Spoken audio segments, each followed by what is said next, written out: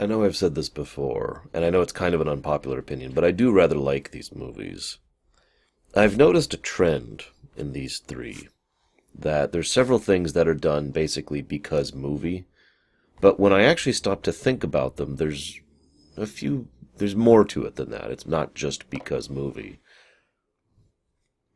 I will say this, though. It's interesting to me that each of the three intros of the first trilogy were clearly demonstrative of exactly the tone of each film. Whereas the intros of these three, while that's somewhat true, I feel it was more accidental in this case. It feels less deliberate. The first one starts with the framing device of the Fellowship, basically. The Fellowship of the Ring. And then the second one starts with the flashback, the beginning of the quest. The third one gets right into it. Smaug attacking Lake Town. But that is kind of the tone of the third film in general. Third film is, again, without question, the darkest, and the most brutal, and the most unforgiving. And I want to talk about a concept before I go any further.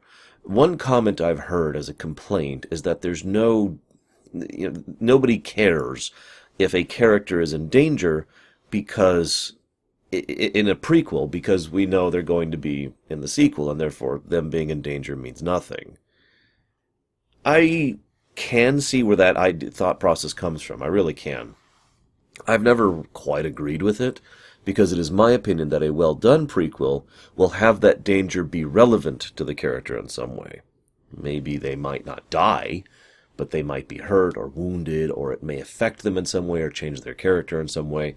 In other words, I tend to be one of those the journey matters kind of people. So for me, I don't understand the complaint of prequels don't matter because we know how things will end up. For me, it's more like, I want to know how they got to this point.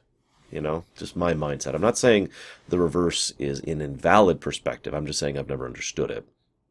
And I mention that because there's several scenes in this film where, like for example, Legolas or other characters who are in the original trilogy are in danger, and it's like, well, I mean, they're going to live, right?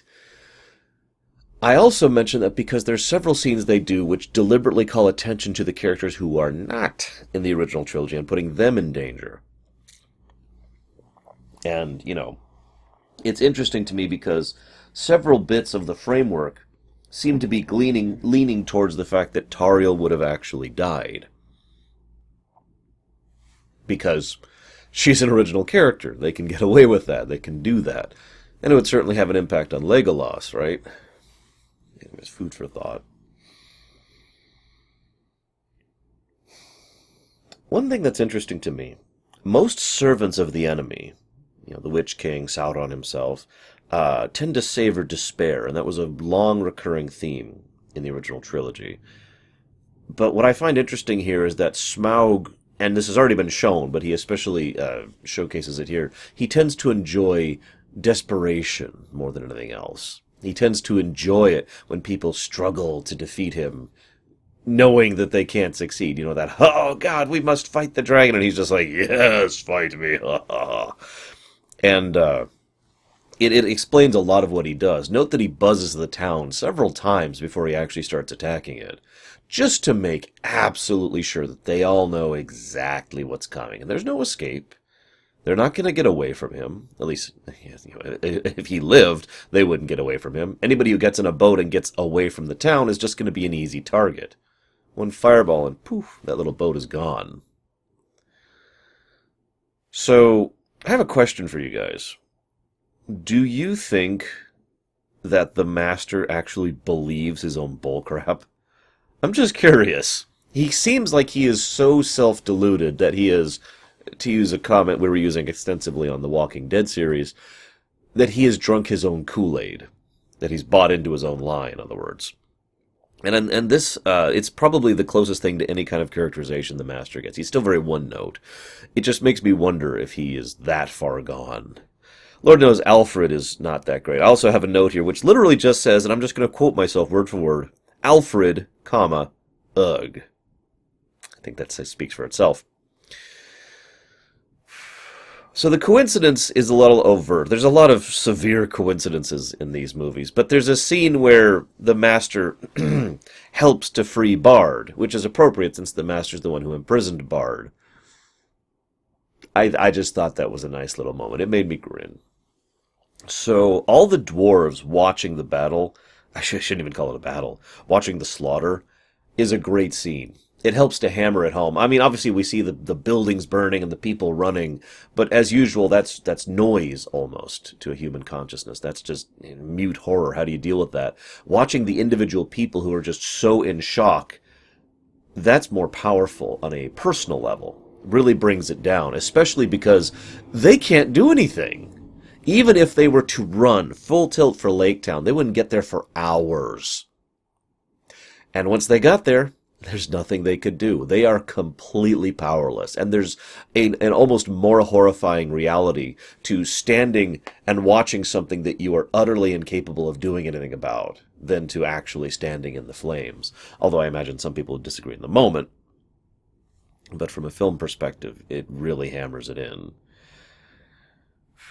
I also want to give praise to Bard. Granted, he's got that Legolas-style thing going for him, but he's a hell of a shot. He actually doesn't miss a single shot. It really is just raw desperation, too, which is kind of funny in its own right. Excuse me.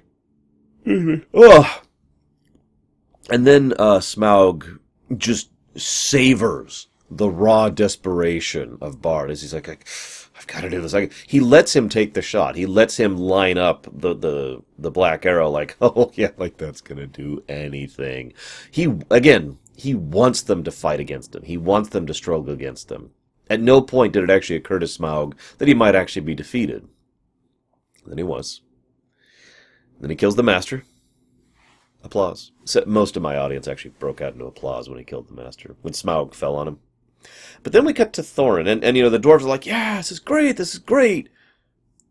What's interesting is Thorin doesn't have to say a word, but you get his mindset immediately.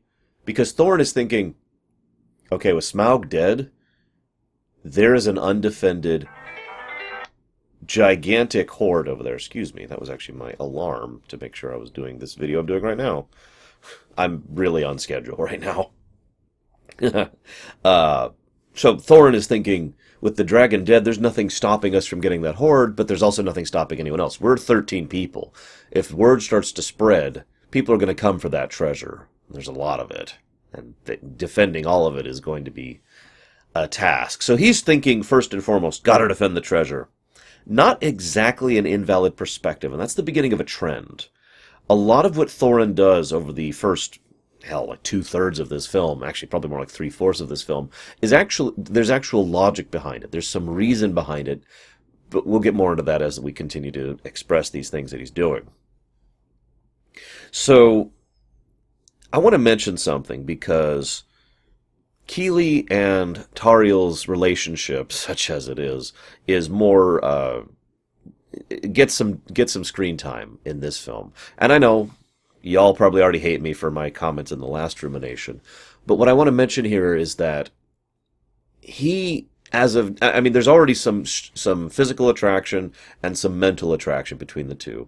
Now he has a strong reason to be even more attached to her than he otherwise would be, because she literally saved his life. I've talked about this concept before. Some people seem to think that the only way two people can ever fall in love is if they're going to be, lovers for the rest of their lives, which, is of course the ideal, but those people tend to forget that extenuating circumstances can push you into a romantic connection with someone, whether or not there will be a tomorrow to that romantic connection. And of course, a long-term romantic thing can grow if you've started with something. So, there's a lot of permutations. The level of the variance between extremes and the variety of possibilities that exist within romantic relationships is insane. There's so many possibilities, and I think most people just kind of simplify it, which does it a disservice. In this case, Killy, of course, she saved his life, and he actually got to see, shall we say, her real self for a moment through the half spirit realm thing. And of course she came for him. She came back for him to save him. So he now has a third reason, in addition to the two basic reasons, to really come with me, please. Let's go. Let's go.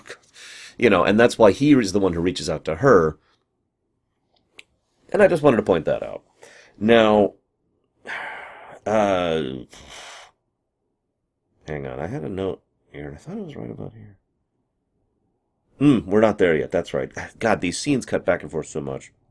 So Alfred finally does serve a narrative purpose. So he is shown in absolute stark contrast to Bard. He is effectively a form of Bard's characterization, and therefore has no true characterization of himself. It's part of why he's a one-note. He remains a one-note.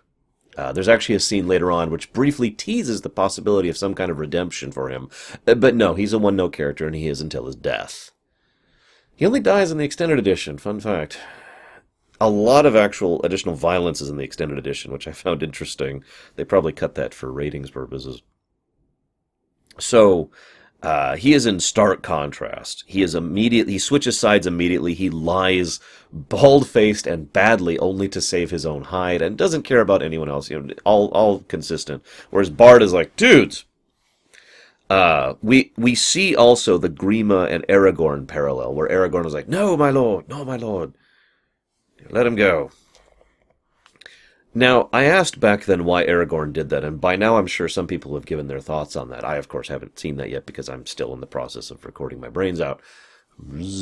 But at least this time we have some definitive logical reasons why Bard insists on not killing Alfred.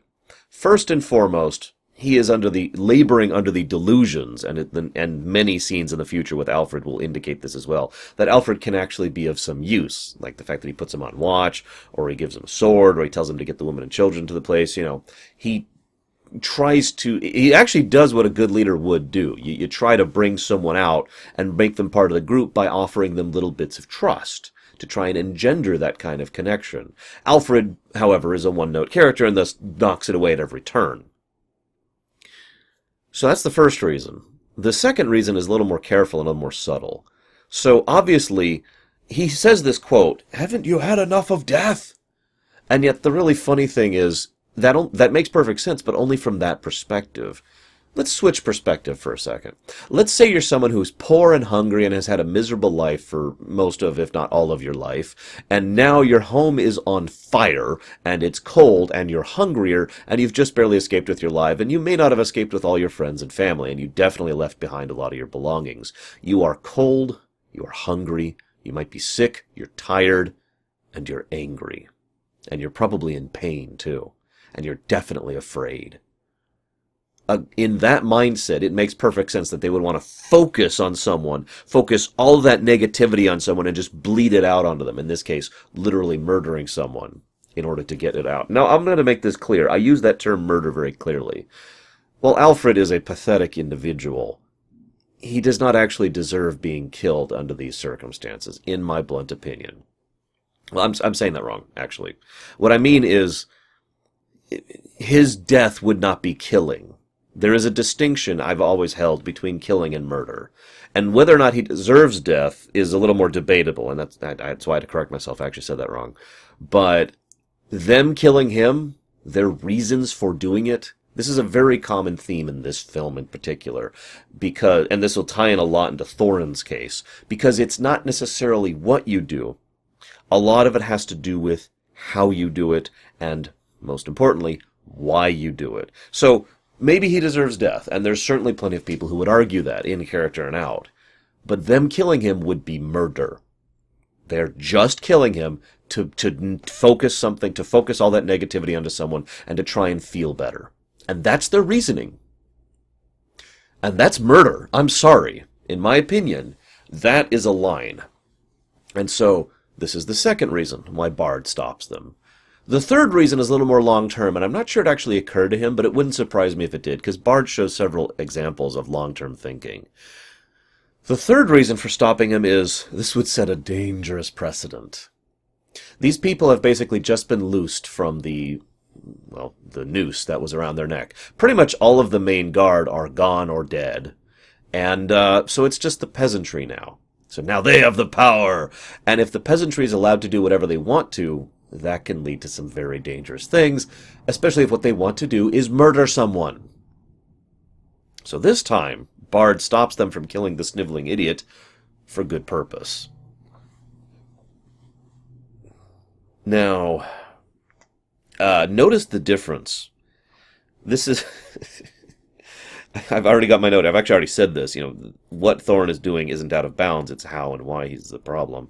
So notice the way that, the dwarves come back and it's like, oh, you're alive. And they approach Thorin and Thorin's like, go search, find the Arkenstone.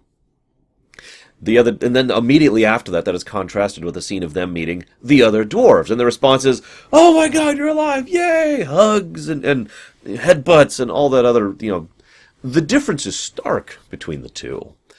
And again, this is not me defending Thorin. I just want to make this point clear because it's part of the insidiousness, which I'll talk about on my next page.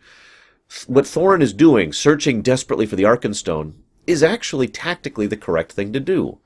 Remember, the long-term reason they're here is not for their home and whatnot. That's the short-term. That's we want to claim our home. The long-term reason is to get the Arkenstone, to have a dwarven king again, to be able to reunite the 7 clans, or 5 clans, or whatever they're down to at this point in time, and to be able to accomplish and do and rebuild the dwarven people. That requires the Arkenstone. Or at least it was theorized it required the Arkenstone, but obviously it wasn't in the end because they left the Arkenstone with Thorin, but I digress. Note Legolas is actively kind in his overall behavior to Bard, which I find interesting. And then his reaction makes perfect sense when the messenger comes and says, hey, come back. I mentioned that because... First of all, it's more making Legolas a more positive, a more sympathetic character, which has been happening in the previous film and will continue to happen in this film. But I mention this because he without hesitation agrees to go home, to obey his father, until he is told, oh no, Tauriel has to stay. Now, I bring this up because, again, there's actually 2 reasons for him to stick by Tauriel. One is because he has the hots for her. Let's go and be honest about that. But the other is because he's already been pushing against his father more than once. This has already been an established trait. And so he was willing to obey his father and bring the elves home until his father went against another elf, which is the first time that's happened. This is the first time his father has shown himself to not care about one of his own kind. And that is unacceptable to Legolas. And I bring that up because that's going to come up later as well. So keep that in the back of your mind somewhere.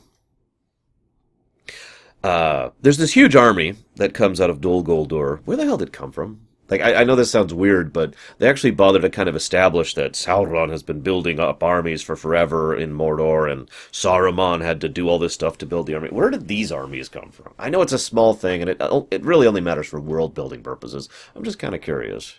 Yeah. So... This is something that I kind of danced around in the original trilogy. I don't know if you actually noticed it. I actually stumbled on a couple of my comments and my theory crafting. Because, again, we can theory craft differently in the movies than we can in the books because of the significant differences between the two. But one thing I kept dancing around is whether or not Gandalf had a ring. One of the elven rings. The fire one, the ruby one. It's the one I actually had myself once upon a time. And I was... dancing around the issue because, maybe it's relevant or maybe it's not, but they finally confirm he does actually have one of the elven rings. And of course Sauron seeks to reclaim them. Duh. But I can finally say with definitiveness that this is probably one of the big reasons why Gandalf was so focused on the idea of finding out what happened to the last dwarven ring. It was the only one unaccounted for, and he was worried about that as a bearer of a ring, just like any other bearer of the ring would be to some extent or another. So I kind of like that little touch. So then we have an awesome scene. Really, it is awesome. And in fact, it's one of the reasons why I think watching the films in this order kind of helps or is good or whatever. Galadriel obliterates the orc. this is a type of magic we've actually never seen before. Remember, this is a very low-tier setting. Galadriel, I've posited before, is probably the most powerful mage of the setting, the most powerful of the wielders of the ring. And I've mentioned back in the original trilogy, how that was a significant part of her character, and also something she was constantly struggling against. And here she is super hesitant to actually use her power. Even the thing she does to obliterate the orc sends off massive shockwaves and lets everyone for a few mile radius know something big just happened. But even Galadriel, especially weakened as she is hesitant to fight the 9 at the same time. And then I have a note here which just says the word awesome and is underlined a couple of times, because the battle is awesome. We finally see the ring wraiths in full tilt, actually as wraiths, not with the cloaks, but, full wraith form, in full knight regalia, beating the crap out of, well, I shouldn't say beating the crap out of, fighting Saruman and Elrond. And it's a great scene. It's brilliantly done. It really helps to emphasize the strength and level and scale of what is considered high tier for this setting. And it's awesome. It's awesome to see Saruman in action. It's awesome to see Elrond in action, something we've basically never seen before. And then, so the Nazgul are all defeated. And it's funny because Gandalf, awakens and he sees Galadriel. First thing out of his mouth, he's back, Sauron's back. It's first thing he says. It's so important to him that she knows the truth, that this information gets out. And then Sauron shows himself. Still has a body, still has a form, by the way. That's actually relevant. Because, again, the movies are different from the books, and in the movies, Sauron's form was effectively destroyed by Galadriel here, leading to him being formless when it comes to the original trilogy, which is in contrast with how the books were portraying that. Which also brings me to Galadriel. And Saruman, actually. Notice that Saruman actually looks genuinely terrified at seeing Sauron. And I'm not necessarily calling him out for that, but it is significant and, of course, is basically the beginning of his character arc that he will carry through the next 3 movies in the original trilogy, because he is afraid. I also pointed out because none of the others show that same level of terror at the sight of Sauron. Galadriel comes up, releases her full power, goes full tilt into him, literally destroys his form, and banishes him from the area, and he flees back to Mordor, not to be seen for a few decades. Now, a couple notes about this. Again, it's super awesome. It really is. I love that scene.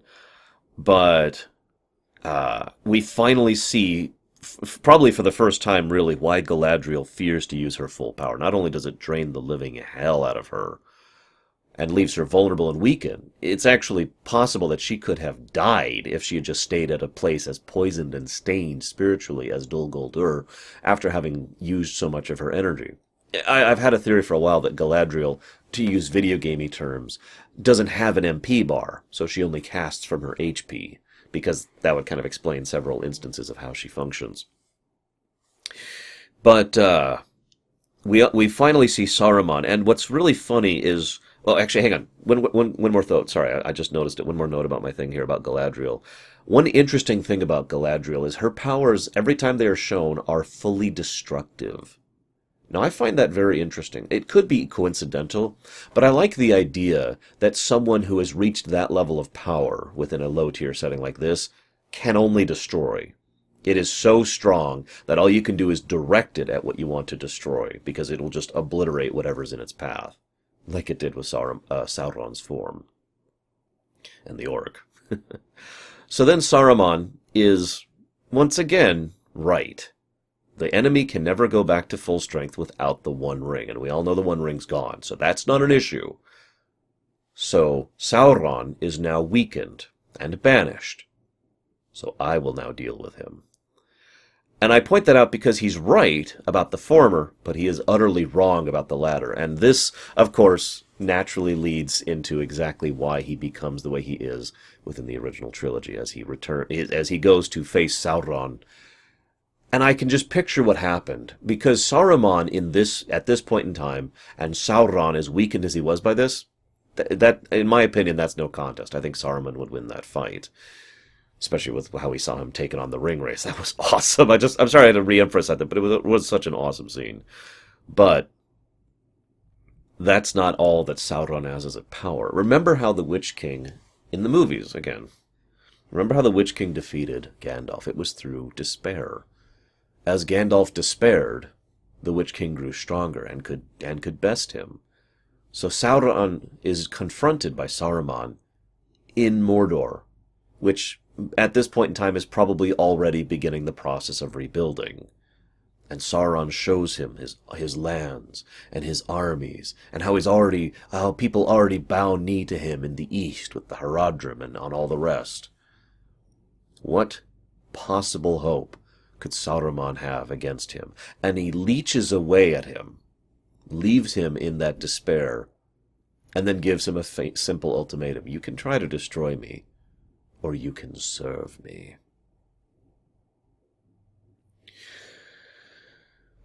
So then, Gandalf, as soon as he is taken back by Radagast, he's like, I gotta go. I gotta go right now. He gets his staff from Radagast. Nice touch, by the way. And he heads for Erebor first thing. I love how Gandalf, okay, we've dealt with Sauron. Now we gotta deal with the Erebor situation. Things are still bad. I'm gonna point this out here. Gandalf later mentions the significance of Erebor to the enemy. And it's something that can't be understated, because it really isn't about the treasure for Sauron. Ultimately, he and his forces don't have a huge use for those kind of treasures. But Erebor has other treasures, like very well-positioned strategic significance. It basically is the doorway between the west and the east, just past the Misty Mountains. And it would pretty much open the gate for Angmar to have a completely... It would basically defend a front so that Angmar could start rebuilding. And, of course, could be used to strike against no less than 3 immediate and 5 total forces of the Free Peoples from that point of strength. And it is, of course, immensely defensible. So, yeah, Erebor is very valuable to the enemy. And he is, of course, probably pushing for that even more than usual, since he just suffered a defeat.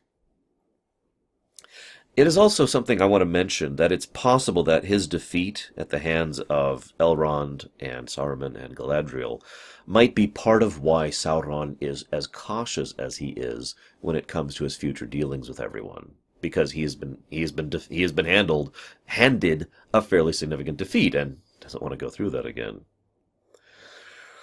So, one of the things that I love, so Thorin, of course, continues to descend, and Balin, the intellectual one, the guy, the wizened person, the scholar, is the one who asks the armor-piercing question. Do you doubt the loyalty of anyone here? Note Thorin doesn't actually answer him, by the way. But Balin is the one who posits it and is like, look. Not that it needs re-emphasizing, but I love how we can look at Thorin here and contrast him with the previous 2 movies. While he has shown some small signs of dragon sickness before, this really hammers it home, and will continue to do so. I also love when Bilbo is willing to give him the Arkenstone. And the only reason he doesn't is because he believes, and he is totally correct, that it would just make things much, much worse. I point that out because it's a very important thing to keep in mind for Bilbo, that the Arkenstone is not actually valuable to him. Thorin is valuable to him. Some have also argued that one of the reasons that Bilbo is relatively resistant to the dragon sickness is because he's already got something like that with the ring. And then there is such an amazing scene. It's actually probably, I'd say, my favorite scene in this particular movie, where Thorin, who is in the midst of dragon sickness, goes over and is like, what is that? What do you have? And, of course, we, the audience, are led to believe, oh, God, he was looking at the Arkenstone. No, it's just a little seed from Beorn's garden. And he says, I'm going to plant it in my garden. And it's also the first thing to actually pierce Thorin's dragon sickness. If not for things getting in the way, he might have been able to recover right then and there, actually. And I like that idea. I like the concept that, if not for events intervening, Thorin would have had the willpower to overcome it then and there. Which, of course, brings me to dragon sickness. I said I'd talk about it. I've brought it up a couple of times in both previous movies. I'm going to just give you my interpretations of dragon sickness, because it is left very vague and probably on purpose. So this is all my interpretation and theory crafting, and therefore is not definitive fact. I only emphasize that because sometimes people mistake it when I'm saying something and positing it with confidence because it is my theory and therefore I believe it as if it was actual fact, which is not what I'm doing. The reason I make that point, by the way, is because I don't like saying, in my opinion, dot, dot, dot, in my opinion, dot, dot, dot, it's my belief that, dot, dot, dot. I don't like prefacing every single sentence I say with that. Usually I try to do the opposite, and I preface something with saying, this is definable fact, and then say it, as opposed to the opposite. Therefore, you know by absence that anything I'm saying is just my opinion. Unless I say definitive fact, blah, blah, blah. Now, this is not definitive fact. On the same page? Fantastic. Dragon sickness. So my sister had a concept that it was a fully mental disability, but when I talked to her about it and we discussed it back and forth, we both agreed it was actually a magical affliction. In other words, a metaphysical affliction. So it's easy to describe. In fact, they describe it quite well. It is an influx of fixative greed that it ruins an individual's personality and self and ability to think safely and actually drives them slowly but surely into actual insanity where they just do not think properly. And is a form of metaphysical poison as well, a spiritual poison, if you will, which, makes a degree of sense because we actually have something else that does spiritual poisoning within this setting. The ring. That is, in fact, one of the greatest powers of the ring, as I've discussed extensively back in the first trilogy, is that it will poison you. It will poison your soul, if you will. And we know that I shouldn't say we know. By my theory, blah, blah, blah, blah, blah, the whole spiritual poisoning is a thing within this setting, within the confines of the movies. The Mirkwood is a great example of that, and just the realms in general. The fact that things have gotten so much worse by the time that the original trilogy has started, because this metaphysical poison has been poisoning the entire spiritual realm for years at that point. A quick aside, by the way. I don't have a note about it later, but I want to remember it now. There's a scene where he puts on the ring and he's rushing through, and we see orcs fighting elves. And it's great because the orcs are stark black and the elves are stark white. It's a simple thing, but it's actually the first time we've seen anyone other than normal people and elves within the spirit realm. And I like that we have confirmed the fact that the orcs are basically purely spiritually black. Just horrible, evil deathness. So, here's the question then. Is dragon sickness something that is spread by dragons, or is it named after them? I personally think it's the latter. I think that it is named for that because dragons themselves, at least normally in common knowledge, suffer from dragon sickness. Smaug clearly had dragon sickness, and that was demonstrated several times. Back within the previous movies, actually re-emphasized in this movie how there's several lines that Thorin said that are actually said with Smaug's voice to help further the point. So, Balin puts it well too. A fierce and jealous love of wealth, of a things that erases all sense and reason. Which brings me to an interesting thought. I don't actually have much else to say about dragon sickness, other than the fact that, for me, it's the kind of thing that, to use a D&D term, would require a will save to prevent. You don't just, your mind isn't fixed, your body doesn't heal until your will, your soul, which, spirits are a thing within this setting, so your spirit is capable of pushing out and preventing this thing from continuing to poison you, and then you can regain yourself. As Thorin actually does later. But the last thing I want to posit is we see the stark contrast between Thorin while afflicted by it and Thorin while not afflicted by it. A lot of the second movie was kind of showing us the best of Thorin, and a lot of the third movie is showing us the worst of Thorin. I have a weird question for you. If dragons do suffer from dragon sickness, what is a dragon like when not suffering from dragon sickness? Now that may sound like a weird question, but hear me out. We saw that the orcs were pitch black, right? When in the spirit realm. And we see that certain things have shadows of black because they are affected by the darkness that Sauron and his ilk permeate. And yet when Bilbo has the ring on, Smaug does not have that darkness on him. In other words, both physically, and it is mentioned through dialogue in the first film and the second film, Smaug is not actually a servant of the enemy. He is not of the darkness. He is a neutral force. that happens to be this big evil dragon. But you know what I mean? You see where I'm going with this? So, if this is true, if all these pieces are true, is it possible that there is a real Smaug that is not this cruel, malevolent force, but instead is kind of completely different? And again, seeing the contrast between Thorin, with and without the sickness, kind of shows you how incredibly different and stark those two personalities can be. Just food for thought. So, fun fact, I like the fact that several people, and especially Alfred, push Bard to be like, we should go get that gold. And Bard says no. Now, that may sound weird, but I really like that because that's actually very smart. That gold may be useful later for rebuilding and buying supplies and helping these people get on with their lives, but it won't be useful now. And now is the problem. It's mentioned several times, and we see, thanks to the snow and whatnot, it's winter. It's winter, and they have no freaking food. They're going to die inside of a week if they don't fix this problem. And gold is not going to fix this problem within a week. It's a nice touch. And then Thranduil shows up. Now this is interesting for 3 reasons. First of all, Thranduil is already mentioned as being a trade partner with Lake Town. So this is kind of a normal thing. So Thranduil would probably have been aware of these events, and the sight of him being present here would not be super alien to these people. Because again, I mean, they probably have never seen Thranduil himself, but the elves? Well, they trade with the elves, right? So, okay, I'm with that. Second reason it's interesting is, of course, the fact that they come bringing a freaking army. That's going to build up to a point later. I just want you to keep that in the back of your mind. The third point, and the point I like most right in the moment, is he says, I'm not here for you. I don't care about you. I'm here to get my frickin' gems back. That's all I came here for. It's the only thing I care about. And that's why I brought lots of food to give you. I bring this up because it's another aspect of Thranduil's more dynamic character than just being a good guy or a bad guy. Because he's obviously lying. He did bring this food for these people and saved their lives. And he didn't have to do it, and he got nothing out of it. He doesn't need these people.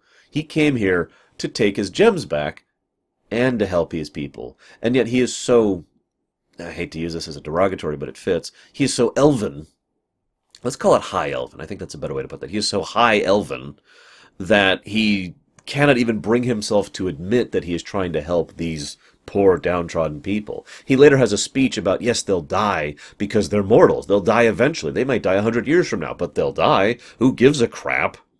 He tries to, one of the recurrent threads of Thranduil is he keeps clinging to that idea that the mortals are beneath him, and yet his actions actually contradict that more than once, including here. It's a nice touch, and it helps make him a more interesting character than, say, Alfred.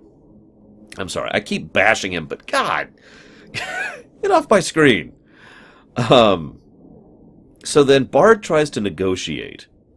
Now, I find myself wondering if the real Thorin, the one not suffering from dragon sickness, would actually have negotiated, because he's not exactly a diplomatic person, and he's not fond of Thranduil. He basically refused flat out to deal with Thranduil. However, I think he would have, for 2 reasons. One, Thorin, the real Thorin, is shown to be able to make the hard choice for the right reason. And, as I posited, this is again theory, I think he would have dealt with Thranduil back in the second movie if he felt he had no choice. If that was all that was available to him. It would have sucked, but he would have swallowed his pride and been like, alright, fine, whatever. But the other reason I think he would have gone ahead and done it is because he is very, very loyal. It's actually probably one of his biggest character traits. And the thing that he mentioned all the way back in the first film, and has been a recurring theme since, is that he values loyalty. And of course Bilbo vouched for him. So stubbornness or no, I think he would, especially if he was called out on, you gave your word, be like, okay, yes, I will honor my bond. Now, this is kind of how the sickness, the dragon sickness, is so insidious, because I didn't write down specifics, and my memory is kind of jumbled right now because I've just watched like 20 hours of Lord of the Rings stuff over the last 5 days. But there's a few specific things he does that, again, make sense. His comments are not illogical. He's not to the point of total insanity yet. He is actually making sense, and a lot of what he does and says makes sense. It's just that he's doing it for all the wrong reasons, and everyone around him can kind of see that. And when pushed, the sickness pushes back.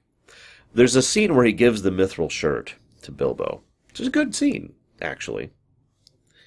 And then... and then he actually literally starts... the dragon sickness, for all its insidiousness, for all of the way that it subverts who and what you are, is also blatantly overt when it boils down to it. It is similarly unmistakable in its blatantness, as he walks away and literally says the same line Smaug did, with Smaug's voice underlying it.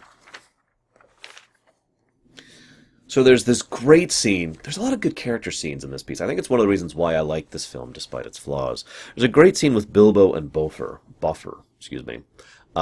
Bilbo's tying up the rope because he's got this plan. And Boffer, of course, sees him. He's not an idiot. And then, the two of them banter and talk back and forth for a bit. And finally, Bilbo says, "I will see you in the morning." And Boffer says, "Goodbye, Bilbo." And despite everything, he still wishes him well. Just like the last time he saw him leave and wished him well. There's no hard feelings there. And I kind of like that. It's a really good character moment. I like, again, as well, how Bilbo manages to think around things yet again, and manages to find an alternate solution. Because he takes the Arkenstone and he tries to bargain. Okay, let's do this. Let's make this work. And, of course, then Thorin finds out about this and tries to fling Bilbo over the catapults, and... wow. Notice that while they're a little bit shocked at what Thorin is saying and doing, they will not let him hurt Bilbo. They actually move to physically restrain Thorin from hurting Bilbo. I want to comment on something really quick. Some people have commented on the fact that the other dwarves are just a little bit too loyal to Thorin in the face of their own characters. But I think that makes perfect sense for two big reasons. Reason number one, I think the dragon sickness is affecting them. Not the same.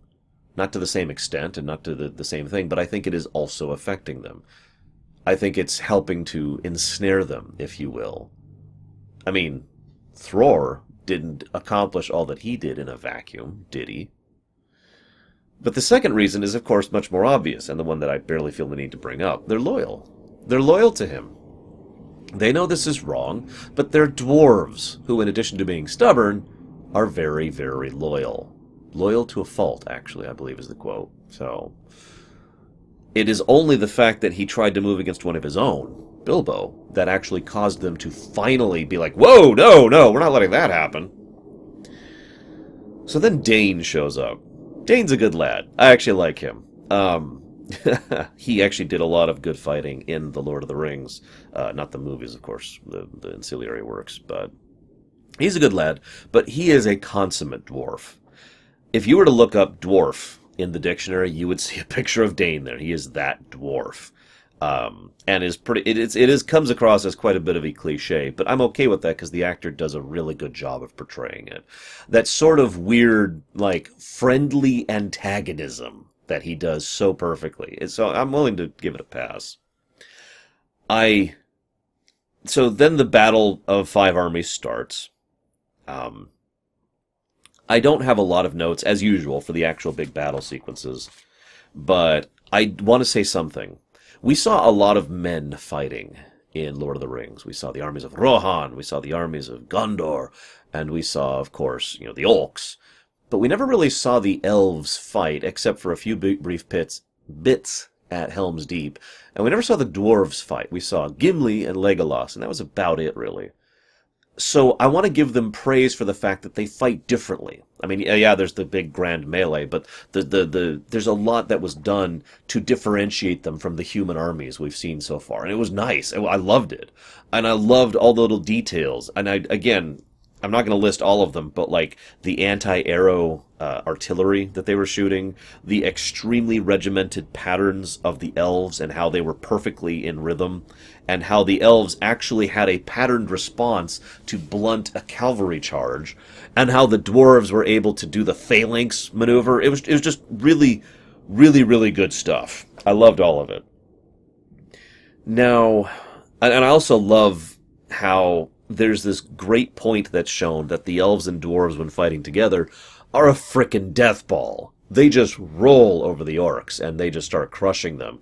If it wasn't for the fact that there's the second wave of orcs and the third wave of orcs, the elves and dwarves probably would have just swept the house there. It's great, because it kind of gets across the point of the Lord of the Rings movies as a whole, that united, we are way the hell stronger than we are separate. You know, kind of a simple theme, but there it is. Which brings me to an interesting point. Sauron is not devious. Let me explain what I mean by that. His style and approach to thinking, both tactically and in terms of manipulation, is very blunt. I talked about this a lot in the original trilogy, Ruminations. You know, how he's like, rah, giant armies and sweeping destruction and just, go. And the closest thing he came to being devious was the despair he could inflict upon people to help empower him and his minions. But he was the raw. It was Saruman was the one who was manipulating and conniving, right? I bring that up because I want you to sit back for a moment and consider the politics of this before the orcs show up. We have a small group of men, an army of dwarves, and an army of elves. This is a powder keg of epic proportions that could have led to a war that would have probably spread across most of Middle-earth. Between the various political and racial alliances of the Iron Hills and the Wood Elves and the Men of Dale and the Men of Laketown, this would have been bad. This would have been a World War I situation, with everyone fighting everyone else and the thing just spreading and spreading. And Sauron could have just sat back and watched. But that's not how he thinks. That's not how he functions. He uses a different strategy, and it's not an invalid one. It's just a very Sauron one. Rather than, I'm going to let my enemies crush each other and win the war for me, it was more, I'm going to let my enemies all get into one spot, and then I'm going to crush them.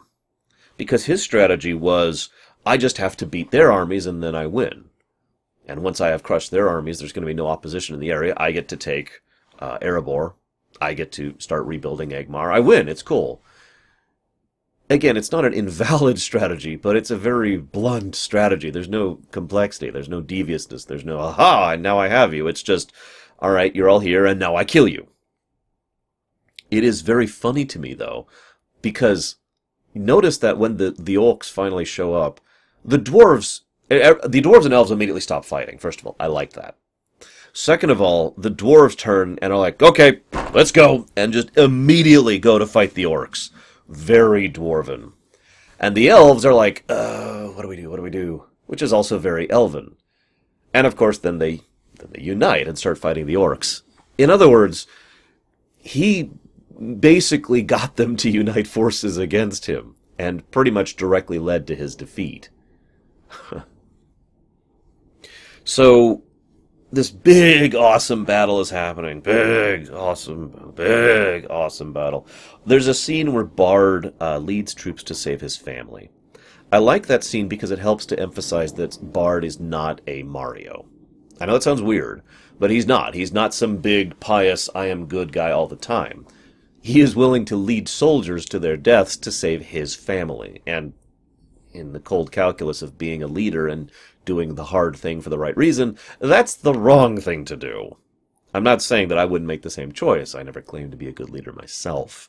It's just a nice little addition to his character. And then there's the scene where maybe Alfred will finally redeem himself. Nope. Nope. And then he dies. Very horribly, actually. Alfred's death. I just have a note here that just says Alfred's death. Wow, that is not a pleasant way to go. But, you know, it's cool. He deserved to die, right? At least this way it wasn't murder. This way it was choking.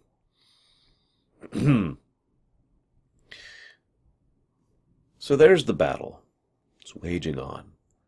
And Dwalin comes back to Thorin and hits him full tilt. Now, Dwalin has always been the closest one to Thorin, really. I mean, Balin was his advisor, but Dwalin, that's his blood brother right there. I mean, not literally, but you know what I mean. His brother by bond, right? And he hits him full tilt. And Thorin is just sitting on the throne. I want to make this point because, for reasons I'll get into in a little bit, Thorin and his company shouldn't actually be, like their introduction into the battle is not that significant of a thing. Obviously, they do join the battle and then end up winning the battle. But I don't think that they won the battle purely because 13 additional dwarves decided to enter. Although, we'll get to that later. My point being, from a tactical perspective, these 13 guys joining the battle is not a big, significant thing. But that's not why it matters. These are dwarves. Loyal to a fault. And yet Thorin is just sitting on his throne as his own people who came at his summons, who are here to help him fight and bleed and die.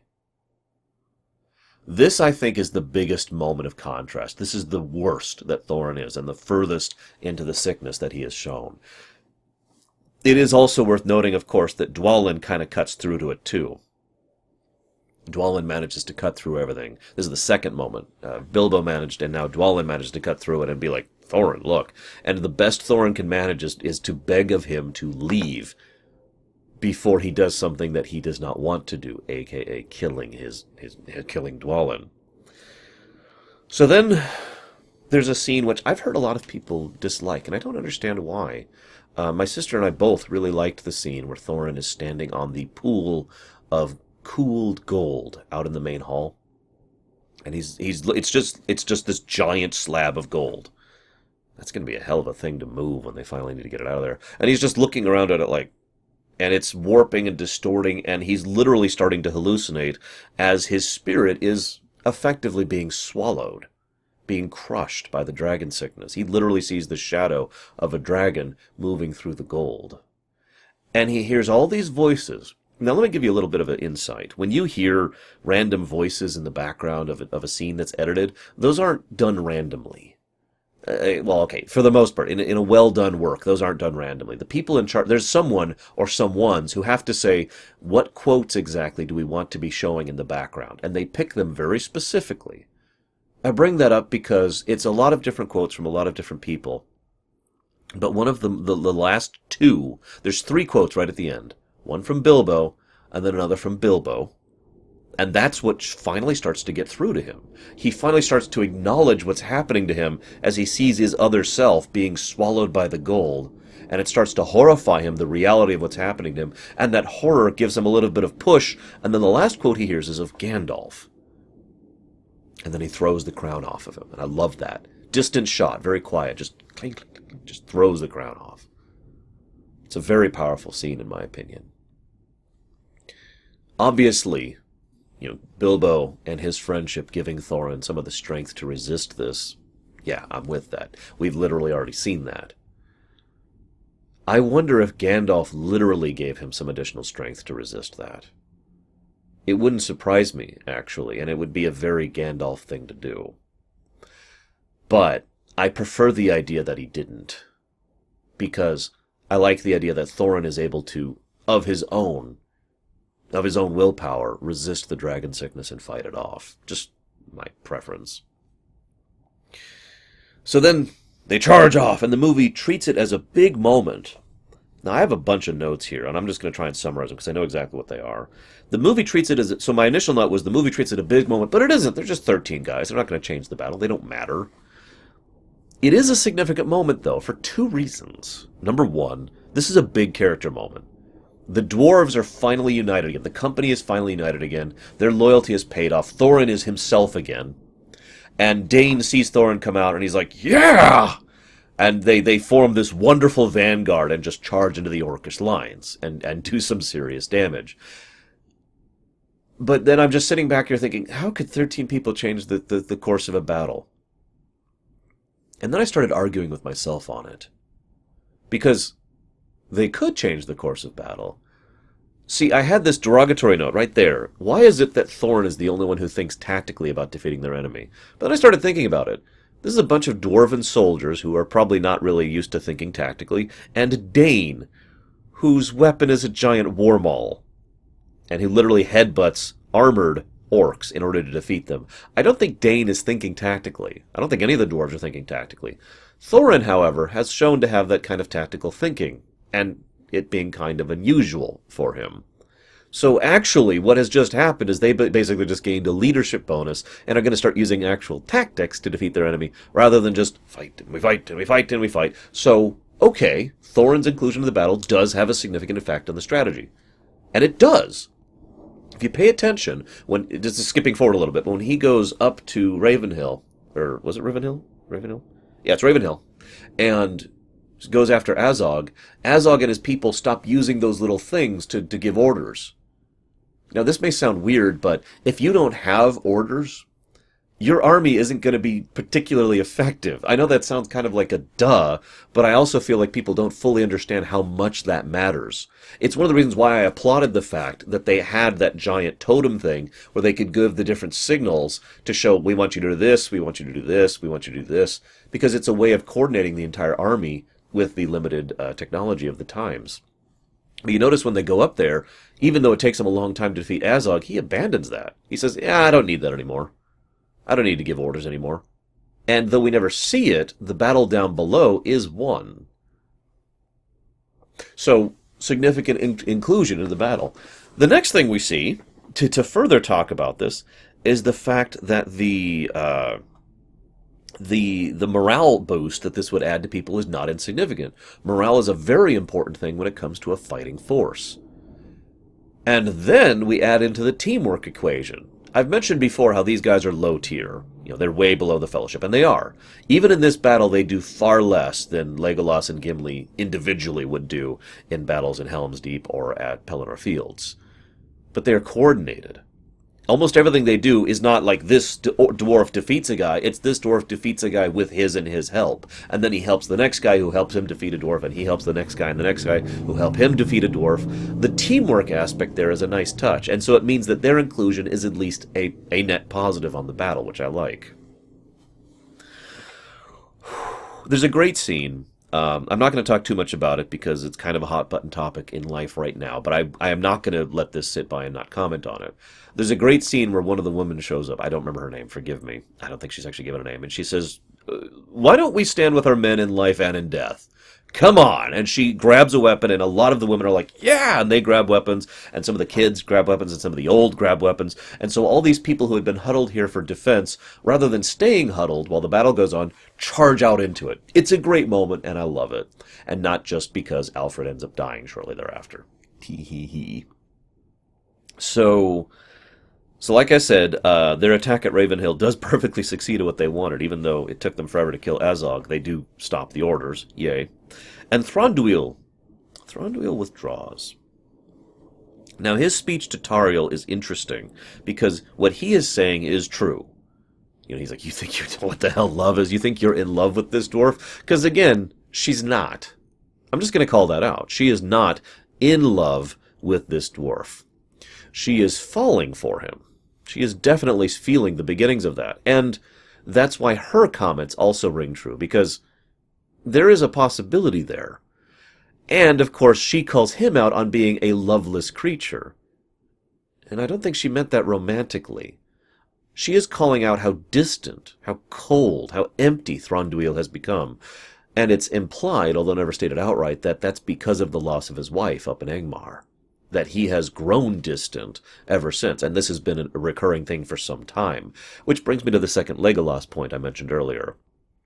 So, Legolas earlier was willing to go against his father's orders because his father's orders were against an elf, and that was unacceptable.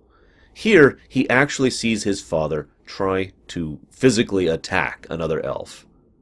Now, yes, it is Tauriel. Yes, he has the hots for her. Yes, that's relevant. But it is not the only reason Legolas stands up to his father.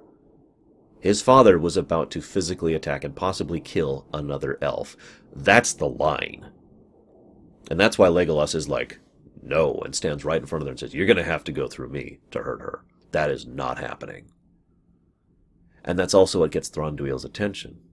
Because Thranduil does demonstrate he cares about his son. Much later, skipping ahead of my notes here, he actually goes and finds them. And the question is posited, why? I mean, he and his forces were withdrawing. Well, the answer is so obvious. Because he cares about his son. He just hasn't let himself in a very long time.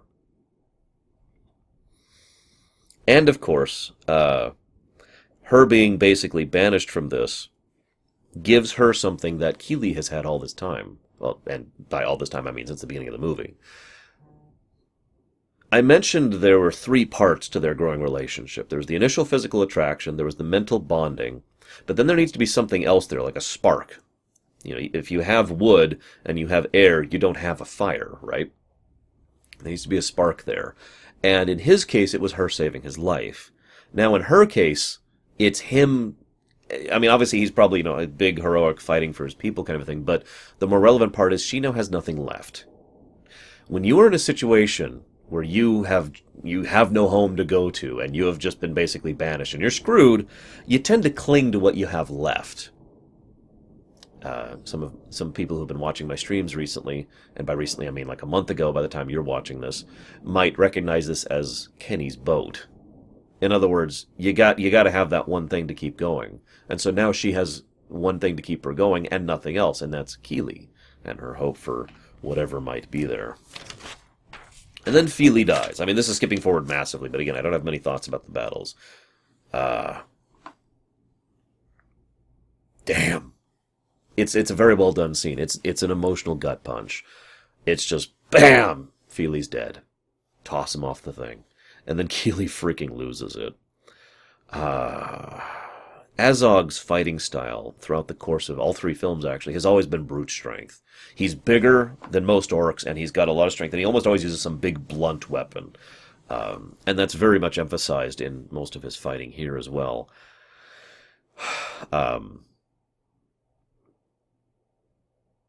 Legolas becomes Doom Guy. I'm just gonna put that out there. I think it's as ridiculous as everyone else, the stuff he pulls towards the end here. He literally just turns into Doom Guy from Doom 4 and just like, yeah, just... So, I'm going to share something that is actually wrong. I'm going to give an opinion that I know is wrong, but it's still my opinion and I still like it better than the truth, okay? So, we know what the 5 armies are, but I like the idea, and I have for some time, that the 5th army is actually the reinforcements from the orcs. Because that just kind of makes more sense to me from a scene building perspective. I mentioned back in my previous video how as the armies were showing up, I was doing this. You know, there's the 2nd army and there's the 3rd army. I was doing this to my sister.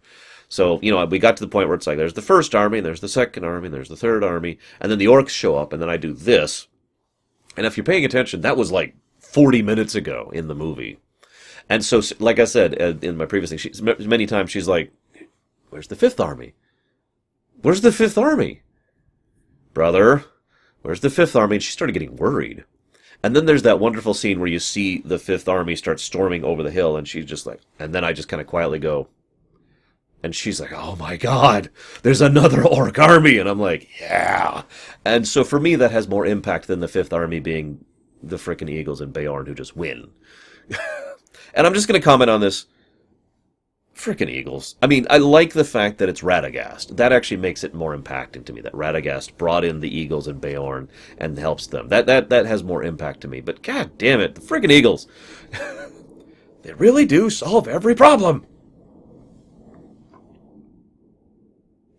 I'm willing to again forgive Azog as a character, even though he was a very typical Bond villain, basically a one-note villain, because at least he was used for good purpose for other characters. And I've talked about this in the 1st film and in the 2nd film. Here is the first time he's used for something, because first of all, his duel with Thorin is great, I think. And I also love the fact that this is so each time Azog has beaten Thorin, basically by playing to his strengths. Big, strong, bam. And Thorin has just been basically fighting him bluntly, one-on-one. Which, if you're paying attention, is exactly what Dane's army back down below was doing to the Orc army. Just, not actually thinking your way through the situation. So now that Thorin has demonstrated he can do that, by going after the head, He demonstrates that again with Azog personally. I love the scene where he gets the thing, tosses him the mace, and then just steps off the ice. It's brilliant. When we were seeing this in the theater for the first time, the whole audience just broke into applause. I admit I did my usual thing, because I tend to pick up on things a little quicker than other people in the audience, and I'm not saying that as bragging. I hate it. Because what happened is I started bursting out laughing as soon as I realized what he was doing, which was when he reached down and grabbed the mace, and I'm like, ha ha ha, and I was the only one laughing in the entire theater. It is so damn embarrassing when that happens. But then he tosses it back, and then he takes the step back, and Azog starts falling, and then everyone else in the audience is like, yeah! So, then I could not feel embarrassed. But there is one problem here. See, Azog and Thorin are clearly nemeses to each other. They both view the other as the nemesis. And that's been very clear and very apparent through all three films. Thing is, Thorin viewing Azog as his nemesis is well established, well written, part of his character, part of other characters, and is significant for the whole of the piece. Azog has no reason to think of him as a nemesis. There is no establishment, no work, and no effort put in whatsoever for Azog to just kind of hate Thorin. The only thing that could be said is that he chopped off his arm, but that's never even frickin' mentioned, other than the fact that it happened. I will get the dwarf that took my arm. No, that's never even hinted at, not even a single line. He just thinks of Thorin as his nemesis for whatever frickin' reason. And I feel that was a bit of a shame, because it could have added more to what is effectively another one-dimensional character. So then Thorin dies, and yeah, that one hit me. I mean, you know it's coming, but it doesn't matter. And I love how his fondest wish at his final moments, the last thing he wanted to do, now that he's saved his people, now that he's killed Azog, he wants to apologize to Bilbo. And he sees him as like, oh, there's just this relief. Thank God, it's you, Bilbo. I need to apologize. I'm so sorry. Please forgive me. Please forgive me. It was not me, I swear. I couldn't stop it. And he has a great quote. If more people valued home above gold, the world would be a merrier place. And then, and Bilbo can't even deal with it. He can't begin to cope with it. And not only was Thorin his friend, but this is something I wanted to mention in the first film, but I decided to save it for here, because I think here is the moment when this fact becomes truly impacting. Thorin was Bilbo's first friend. I mean, he probably had acquaintances and people he knew, neighbors, that kind of a thing back in the Shire. I wouldn't be surprised if he didn't. But a real friend, someone who he truly values and values their friendship.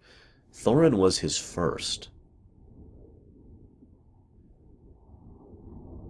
And so Bilbo has never had to lose a friend like this. And then there's this perfect scene where Bilbo's just sitting there, and there's no dialogue. Bilbo just sits there. Gandalf sits by him and starts emptying his pipe. And it's so appropriate, too, because Gandalf started all this. He started all this because he was worried about the ring, and he was worried about Smaug. And now he's there, seeing the results of his actions, and the death and pain and consequences, the positive and negative consequences of what he has done. And there's this quiet undercurrent that Gandalf now has to live with that.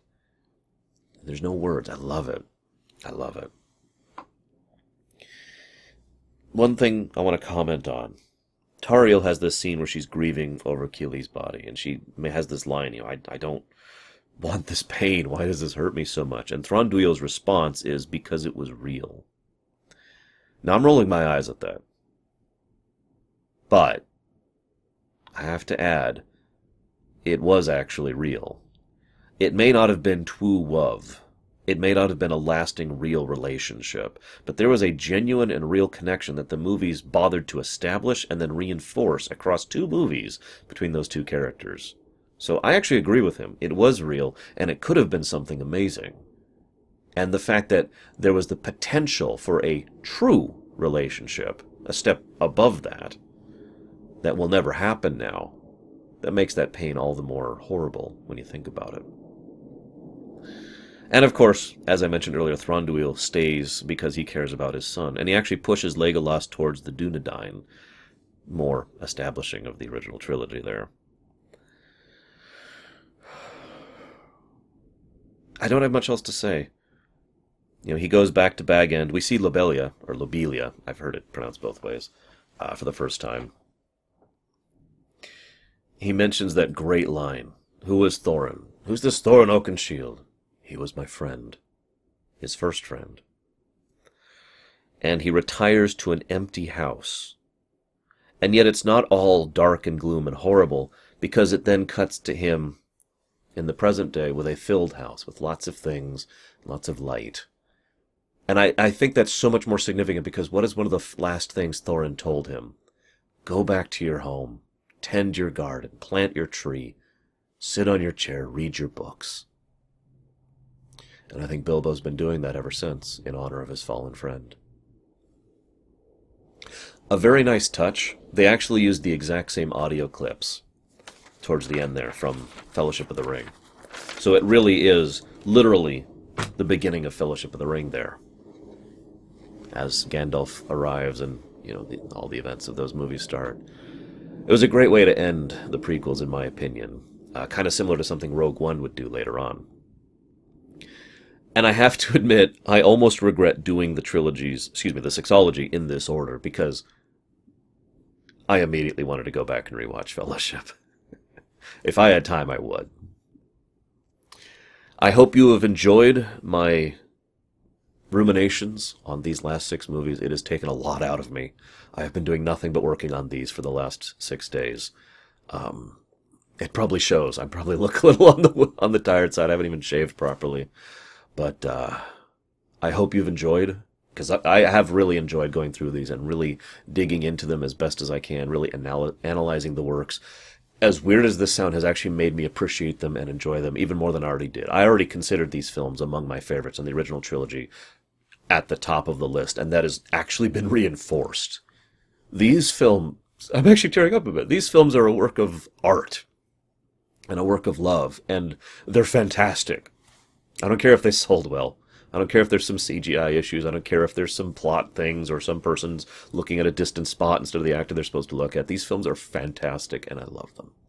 And I hope you've enjoyed going through them with me. See you around, guys.